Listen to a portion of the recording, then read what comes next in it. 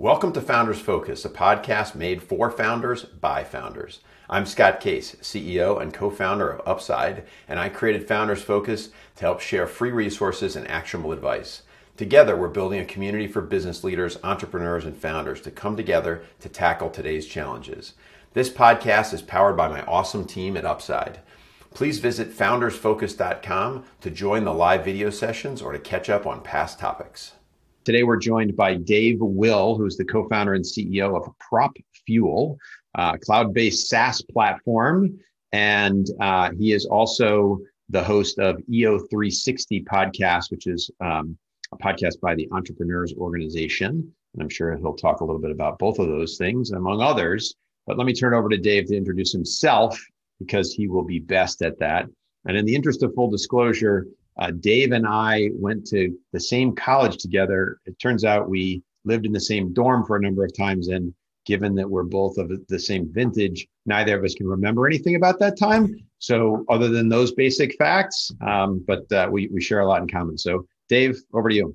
Scott Case, I am so flattered, by the way, to be co-hosting a show. This is now going to be on all my introductions when I'm on other stuff. I'm going to say, yeah, I once co-hosted a show with the co-founder of Priceline. That's going to go on my resume. I might put that on LinkedIn too. You are some serious stuff. Like, I don't know if people listening to this or watch this know this about you, but I was really proud when I found out you went to UConn too. So that's not about me, is it? No, but it is about me, which is always a joy to hear about. But since this is supposed to be more about you, tell us about you. Co-hosting. So, here's about me. I'm a lover. I am an entrepreneur. I am a I think of myself as an adventurer because that's where I tend to find a lot of joy. And I tend to be drawn to things that require endurance. Right. So the kind of activities I enjoy tend to be endurance related. And the reason I say that is because I think it's directly correlated to the life of an entrepreneur. Right. There's very few entrepreneurs that can go out there and really make an overnight success. It happens, but it's incredibly unusual. And so I think there's a strong correlation between my desire to embrace endurance and to become an entrepreneur. But that's how I describe myself. I was able to, I started as an entrepreneur at 30 and I was able to build a business, another software company and sell it about 5 years ago now. And so that's what gave me the opportunity to build another company and not get paid for a little while. Yeah. It's no Priceline. Let's put it that way. Not yet, though. Not yet. Like although we are looking for investors, Scott. Well, I'm just saying. As are hundreds of thousands of other startups that I've also introduced. So at the right time, we'll see if we can introduce. Are any of them still in business? You know, Scott, they say one out of how many? Most 80% or 90% of businesses fail in the first 5 years. We're still standing, man. Yeah, you're right on the edge though. It's so strong. Hopefully this podcast doesn't tip you the wrong direction. Oh, how could it? Please. Well, look, we have 25 minutes to go. Anything could happen. Oh my God, we're not going to get past this first question. Tell us about you, Dave. We're gonna try. So you talked about your entrepreneurial journey. You said you started your first company at 30. And it sounds like you were at it for about 15 years before you had an exit. So tell us a little bit about kind of the ups and downs of that journey, and then what got you thinking about PropFuel. Oh man. So, I became an entrepreneur because of the combination of two things. Two things happened that led to this. And one is I worked for SAP. The local, I think it was the U.S. headquarters in Waltham. Am I mistaken there? I could be mistaken, but in Waltham, Massachusetts, I was working for SAP, the big German software company. And I remember on my last day as an intern, when I was getting my MBA, in between the 2 years, I was there as an intern, and my boss, Mark, who one of these days, he's probably local. He's gonna gonna be in one of the events I'm in when I'm telling the story, but he put his arm around me because in 1996 you could do that. But he put his arm around me and he walked me out the door on my last day, and he says, Dave, and he was really in thinking of my best interest. Like he was really trying to encourage me and help me. And he says, I encourage you to walk a little faster and smile less, because perception is reality. Now, you know me well enough at this point to know that that's highly unlikely that I'm going to be able to smile less. But at the time, I thought it was really, really good advice. And I was like, I could do that. I can walk faster, easy, super easy to do. And I can smile less, which I thought, is manageable. I could probably do that. And anyway, needless to say, the second event happened about 3 years later, and I was fired from a job because I lacked a sense of urgency. So I built another business on the antithesis of that advice Mark gave me, which is to walk slow, smile more. In fact, if you look over my shoulder for the people that are watching this as opposed to just listening it, I got a walk slow, smile more sign. And this was literally 1990 something that my boss told me this. My son just made that for me this past Father's Day this year. So I would argue it's a core value that I say enough so that my kids even know it's a part of who I am. So that's what got me into it. Now the ups and downs are on PropFuel, man. It was one of these things where I didn't want to get a real job. I needed to make money right off the bat. So it's very, very much different than a lot of software companies where you're just dumping money in the beginning with the hopes of turning into this highly scalable thing down the road. So what happened is, that's why it took me, like 7 years to break $1 million in revenue. And then after that, it was like we doubled and tripled and quadrupled really, really fast after that. So, I could tell you stories and stories about the times we were hacked and about the time we acquired and merged with another company, and to the time when I bought out my first partner for $17,000 and a laptop. Ultimately, I bought out my second partner that came through the merger. And then, 2 or 3 years after buying out that partner, I ended up selling it to private equity firm AKKR, which is a very prestigious Silicon Valley, Sand Hill Road private equity firm, which kind of got me all excited. But it worked out really well. And so that's what led to PropFuel. It took about a year off and searching for things to do. I knew exactly who I wanted to do it with, which was my lead developer at Peach New Media, my last company. I knew I wanted to get him on board with me. And so I kept going with ideas. I'd wake up in the middle of the night with an idea, and my Evernote is just filled with ideas. And I'd be like, "Hey, Cameron, I got a good one. What about digital birthday cards or something like that?" And he'd be like, "Dave, that's just no, absolutely not. I'm not going to quit my job for that." So he said that about 18 times. And then he finally came to me with an idea. I said, "Yep, that's good. Let's do it." And that was PropFuel. So that was the journey to PropFuel, which ultimately became an engagement platform. Well, and that's our theme for today is the importance of engagement. So well done in your segue there. Talk a little bit about the founding of it, because you started with a very different customer segment in mind than where you are now. So maybe talk a little bit about what that first phone call sounded like with your partner, and then kind of what drove you to pivot the business from that standpoint.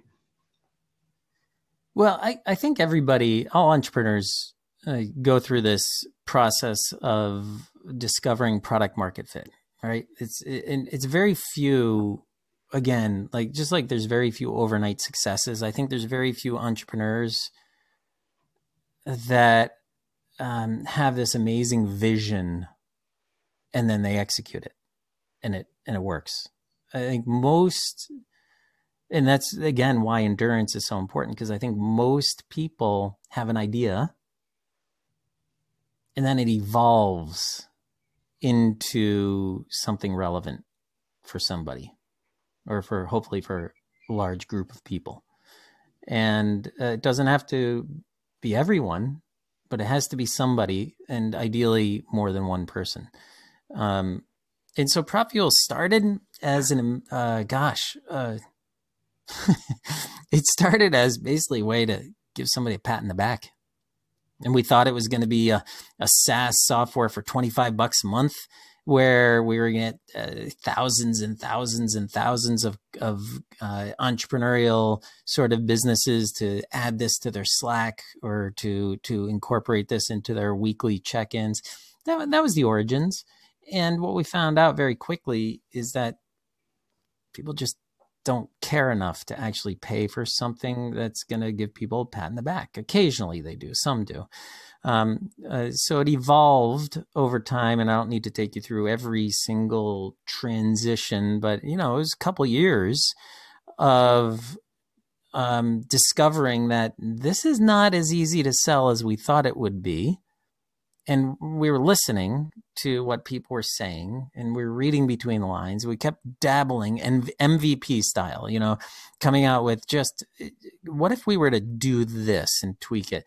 And we found every time we did this, every time we did something a little different, there would be an increased level of interest, which also allowed us to increase the price. So we went from like $25 a month, where we're expecting this self-serve SaaS software kind of thing, to now where we're at, where it's annual contracts. It's not what I would consider an enterprise platform, but now what we finally evolved to is a platform designed to automate the process of engaging constituents.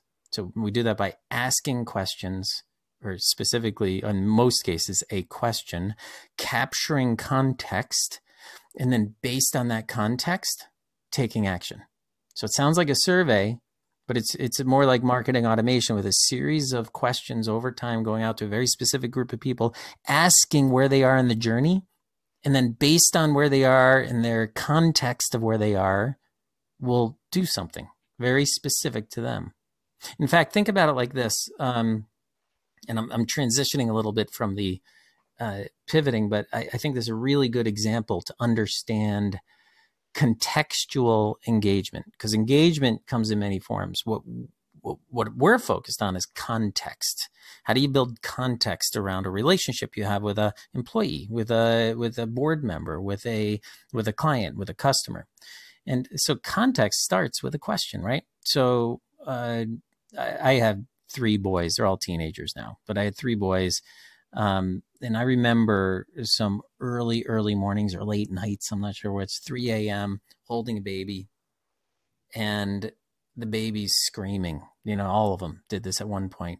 And so first thing you do, you're looking for transactional data, right? You're looking for your data. Number one, you check the diaper. Is it poopy? No. Or yes, but regardless, there is some data, right? You have some transactional data. And then you might, the belly's really hard. Maybe he's gassy, or he's hungry. Let's try a bottle. Does that work? No. Wouldn't it be nice if you could just say, hey, Zach, that's my oldest. Hey, Zach, he's the one at UConn, actually. Hey, Zach, what's the matter? What's going on? And then Zach could say, well, Dad, I woke up about 10 minutes ago and I got this awful cramp right here in my stomach, and I really had to go to the bathroom, so I did. And so that's context, understanding what's going on. Well, Zach, what did you eat for dinner tonight? Well, I think I had some applesauce and mushed sweet potatoes. And it's like, oh yeah, applesauce and sweet potatoes, there's the problem. So that's context, is understanding where people are at in the journey. And that's what we're doing now. So finally, what we've done is we went from being this one specific thing, and over time, by adding functionality and asking a lot of questions, we landed to where we are now, which is this beautiful, beautiful fit specifically for member-based organizations, primarily for member-based organizations, where we're helping them engage their membership. And how long, you said a few years, how long did it take you, and let's say roughly how many kind of experiments did you run to get to a place where you felt like you had that product market fit, the product side around, hey, the key thing is initiating with a question and then getting some context and then taking action, coupled with, hey, it's really member-based organizations that need this most. Like, rough time scales, because I think you brought it up a few times, and I share this same experience, which is it's very rarely that you hit it in the first month, 6 months, even year, that you get it right. It's mostly that you have to kind of experiment your way there. Yeah. So for us, it was about 3 years. A really long time. But I mentioned the podcast, and there's a great podcast with you, Steve, in the EO 360 podcast. Just look up EO space 360 and Scott Case, and you'll hear our podcast together. But I've interviewed a lot of people, and 3 years, surprisingly, is not a long time to find that product market fit. It's kind of expected it's going to be about that long. So it took us about 3 years, and gosh, many, many, many iterations of the audience, the messaging, and the product, right? It's those three things, I think, that play a role in the product market fit. It's what do you have? Who are you selling it to? Whose problem are you solving? And the messaging is like, what's the problem and how do you solve it? So it's a combination of those three things. I think that we kept trying and changing one thing and substituting another. And then eventually we found a really, really good fit. So, and there's some element to having an understanding of the market you're selling to as well. Have you found the same thing? I mean, you've run a number of businesses. You've had a whole bunch of startups. Have you had any where your idea right off the bat was a success? I'd say one or two where the problem and the solution kind of matched up and had enough momentum and scale to carry the day. Always making adjustments and changes for sure, but the vast majority are much more evolutionary. And some you can iterate and find yourself at the end saying, you know what, there's no place else to go. We've sort of experimented everything to the end, and we don't think we're going to be able to overcome whatever the challenge is that we've faced. So, the company before Upside, we were selling to small business owners, and the basic discovery was that our whole premise was to sell to this market. We built a bunch of interesting technology to solve some key problems for them. Specifically, they generate a lot of data, but their business doesn't get better as a result of that data. And so we said, well, we'll collect the data, we'll do some, basically analytics, and we'll run some machine learning against it, and we'll come up with insights that would help them make their business better. Those first two things we figured out took us about 6 to 9 months to get to that place.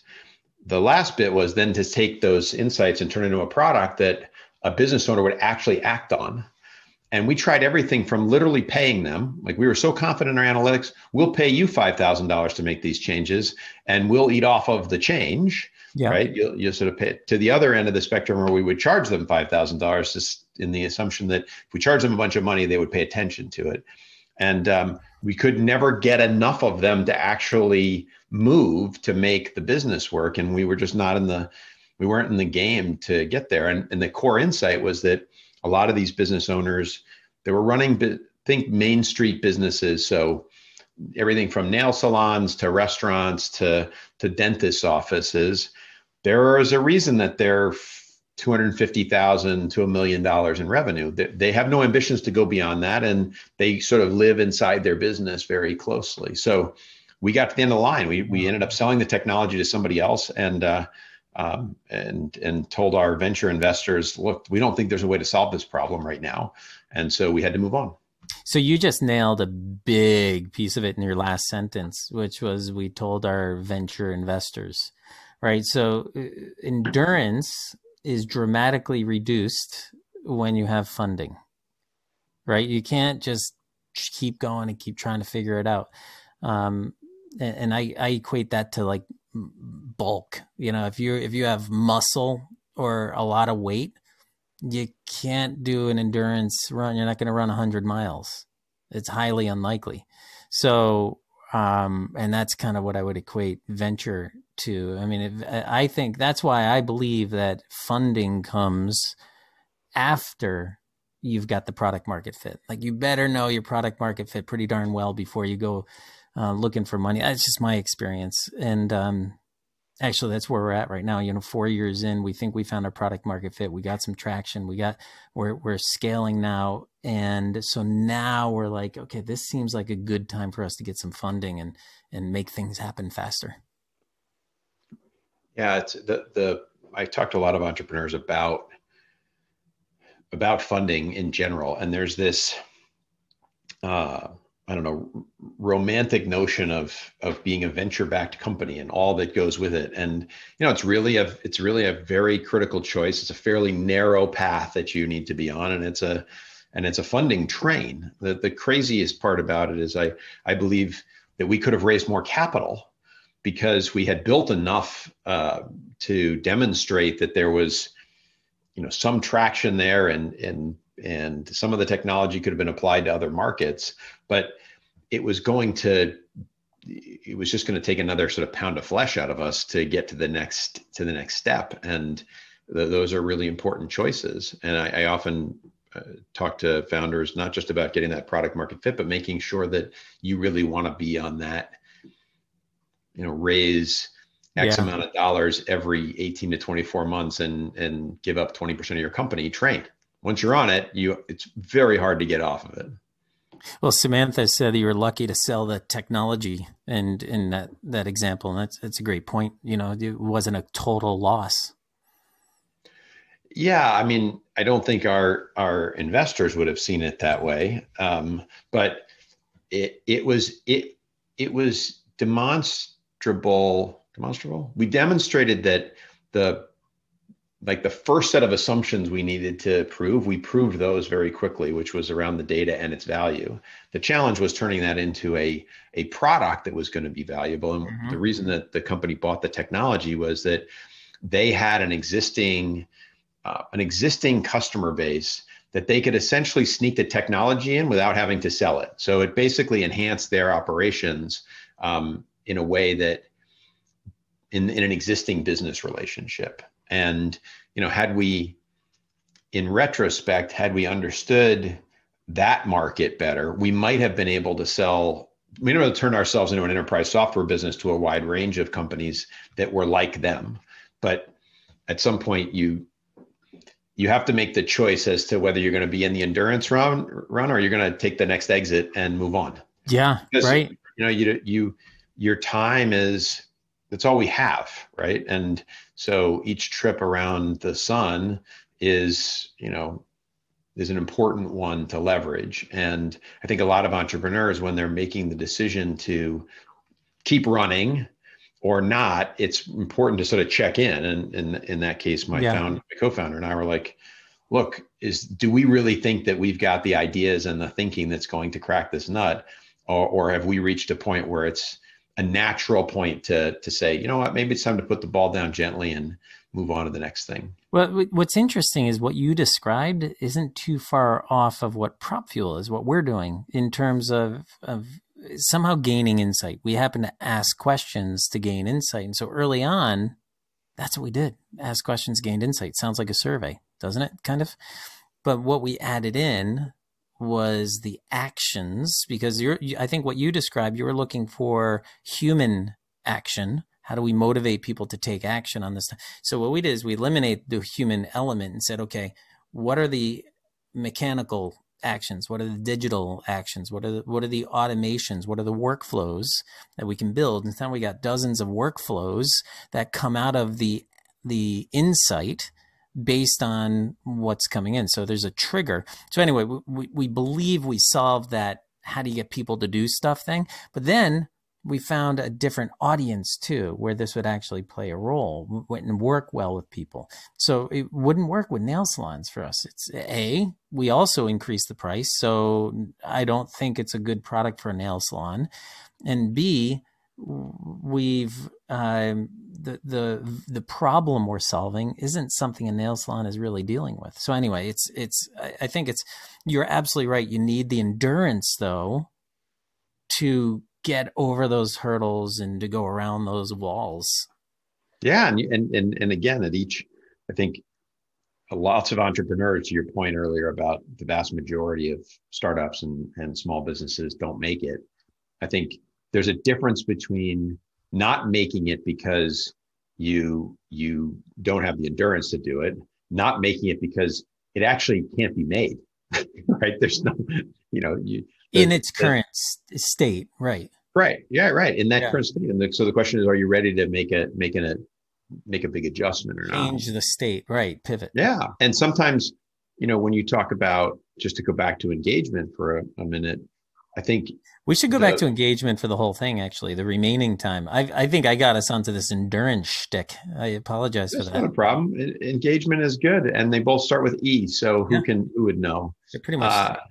But I think that the engagement part, when I think about a lot of founders, is, and I want to zone in on this product market fit piece, because part of understanding your product market fit is, do you have customers? Are they paying you, et cetera? But another part of it is kind of what do they think about their experience with you, and how do, whether it's their customers or their employees or other. So how do you get, if you're a founder, and our audience is filled with founders and entrepreneurs along the journey, what are some tactics or some strategies to sort of get in and understand not just the engagement and the action you're taking to maintain that engagement, but that engagement in the context of, do we have a product market fit here that seems to be resonating in a way that goes beyond, to your point earlier, about a transaction? Yeah. And I mean, a big part of it is, are you asking and are you listening? Right. So those are, and then not to mention, then are you actually taking action on what you heard? And so some of the tactics, I think some of the obvious ones, and I hear our clients talk about this, and the whole industry, everybody talks about listening better and asking questions and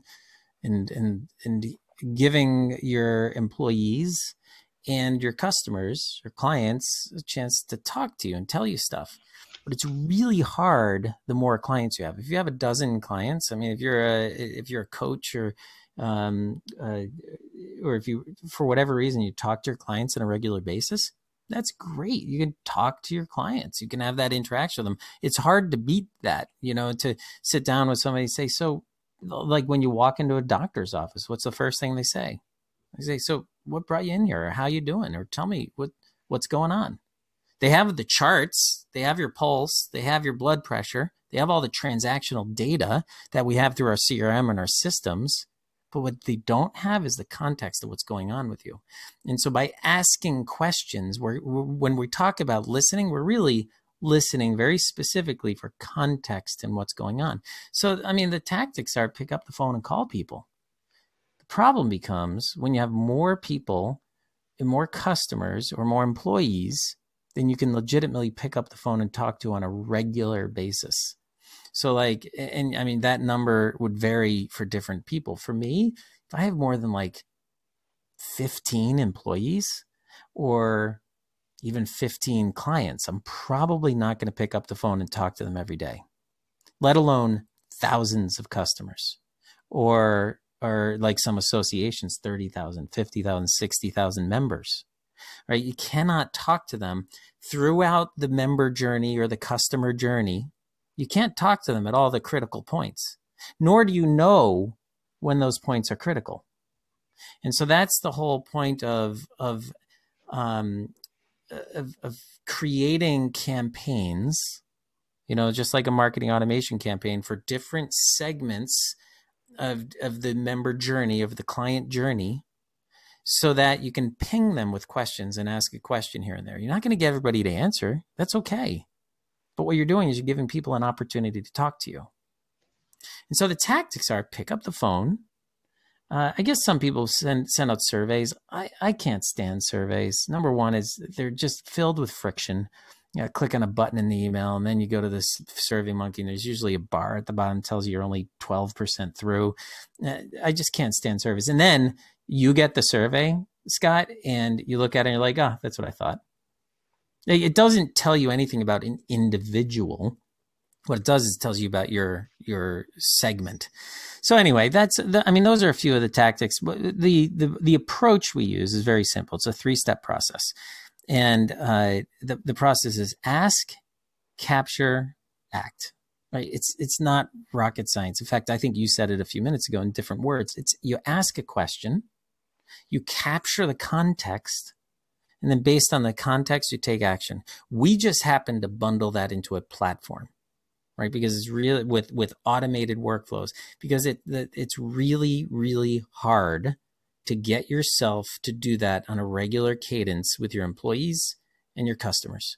And if you follow Verne Harnish or Gino Wickman, the EOS traction methodology, or that's the entrepreneurial operating system, or scaling up, which used to be known as Rockefeller habits, these are systems to manage strategic planning systems. Both of them say you've got to have a regular and consistent process for listening to your employees and your customers. That's the engagement we're talking about. But engagement isn't just listening. Engagement is getting people to do the right things that you've mapped out in your customer journey for them, getting them to do the right things at the right point in time. I keep this book handy. So these choose your own adventure books. These are, get to end of a short chapter and says, so what do you want to do now? You want to go underwater? This is Journey Under the Sea. Do you want to go underwater and try to find Atlantis, or do you want to try to swim for it and make it to shore? It's like, what do you want to do now in your journey under the sea? So anyway, a couple tactics, but the biggest thing to remember from methodology is ask, capture, and act. Really, really simple. That's all. What's the format? What do you think that have you discovered and let's say your first question that you're testing in an engagement, is there like a top 1 or 2 questions that you've seen that are really important to ask early in that engagement, in the early part of a journey? Okay, so I do have an answer. The answer, the best, if I could ask one question, this is one question I would ask. But hold on. The real answer to your question, stay tuned. After this commercial, I'll tell you the real answer to your question is it totally depends. Don't you hate that? It depends. It totally depends on where you are in the member journey, or where you are in the customer journey, right? Where are your customers in the journey? Where are your employees in their journey as an employee? Totally depends. If it's a brand new client or customer, you're going to have a different set of questions than if it's a client that just recently said, we're not going to renew. Right? Totally different experience. Or if it's a client just hit a major milestone in their relationship with you, celebration time, totally different questions. So having said that, generically speaking across the board, you know what I really like? It's a satisfaction question. Most people have heard of it. It's called NPS, Net Promoter Score. And they have one for employees, NPS, employee NPS, or for customers, it's just the NPS. And I have a blog post. If you just search, probably Prop Fuel Net Promoter Score. My guess is my blog post will come up, but it explains the process.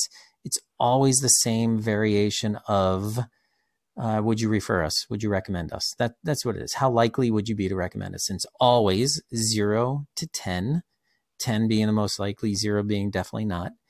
And it breaks it down into promoters and detractors and passives in the middle. And the score is actually a percentage of promoters minus the percentage of detractors. But and then it's usually followed up. Oh, thank you for that. It's usually, somebody posted it in the chat. It's usually followed up by an open-ended question of what can we do better? And that's the voice of the customer, the voice of the member from member-based organizations. But that's a really, really good question, because you can identify on that who is hurting and who is actively somebody you can turn to for references, testimonials, and you can get some really good feedback, both internally to your employees and externally. Really good question, but not to be confused with an end-all sort of metric to rule them all. There is no one question that'll rule them all, but it's a really good metric among others. As you look back at your kind of journey and your twists and turns, in developing your product, you obviously had to reach out to a wide range of different potential clients along the way. Do you have a prospect question? Is there an opening that you have used as a question to engage a prospect? So somebody who's not yet a customer. Well, I look at that like courting a partner, right? So for me, gosh, I remember, I wish I had this process down in college.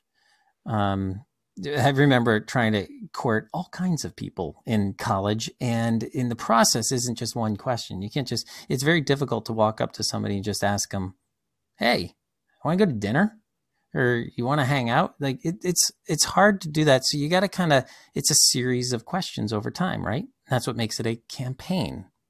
So depending on the scenario in which you've engaged this person to begin with, that's going to lead into the first question. So for example, if I saw a young lady in a class at college, my first question might be, so what do you think of Psych 101? You know, like, okay, bad question. I'd probably have more time to stew on it while the professor's talking. But, you know, in that scenario, I'm going to ask about the class. In the case of a business, if you had them in a webinar and you're using this webinar as a lead gen tool, first question might be, hey, what'd you think of the webinar? How would you rate the webinar? Would you refer us to a friend? NPS might be a good first question. But the action should be driving them to sign up or join or click on the call to action. The second question might be a little more direct. And usually by the third question, I'm asking straight up, do you want to go to dinner with me? You know, the third question is, do you want to join? Do you want to buy? Do you want to, and now you're really getting to the, and lots of people don't even ask that question. Like they're so afraid to ask the direct question. Hey, are you interested in joining our association? And it's stunning how many people just say, yeah. It's shocking. I wish I got those results in college. Yeah, I do see a lot of entrepreneurs struggle with asking for the order, whether it's asking in an email, freaking ask for their order on their web page, asking in person, and it is interesting too to think, going back to your context piece, understanding to ask the right question. If somebody has come and again visited your website, you might ask them a very different question if it's the first time they've been there than if they've given you an email address and you're sending them an email to ask them to come to your webinar. And even in your webinar example, I really prefer questions in this context. It might be, you know, for us, what did you think of Dave Will's examples about asking questions is a much more specific thing. It sparks people to remember what it was that they listened to, that they pay attention to those things. It gives them a handle as opposed to what did you think of the last Founders Focus session, which is like, I don't remember. 50 things have happened since you emailed me. You know, one of the biggest mistakes we make is we guess what it is our clients or customers want, the people we're trying to engage. We guess what it is they want. When actually, there's no reason why you shouldn't ask them what they want, capture the context around it, and take action on it. And so that's what we've tried to automate the process of. The best case scenario is to pick up the phone and do it. So if you got 5 customers, that's the way to go. You don't need us. But if you've got 50 or 500 or 5,000 customers, that's where it becomes very difficult to pick up the phone and have that kind of dialogue with them. Yeah, ask. Excellent. Well, thank you. We're at time, but Dave, thank you very much for joining us today on Founders Focus. Thanks for tuning in to this episode of Founders Focus. What did you think? You got any feedback for us? Got a topic that you'd like us to discuss, or maybe a future co-host? We'd love to hear from you. Just hit me up on LinkedIn at tscottcase and join us at foundersfocus.com to stay up to date with the latest episodes, and join us live every week at our Founders Focus sessions. Hope to see you there.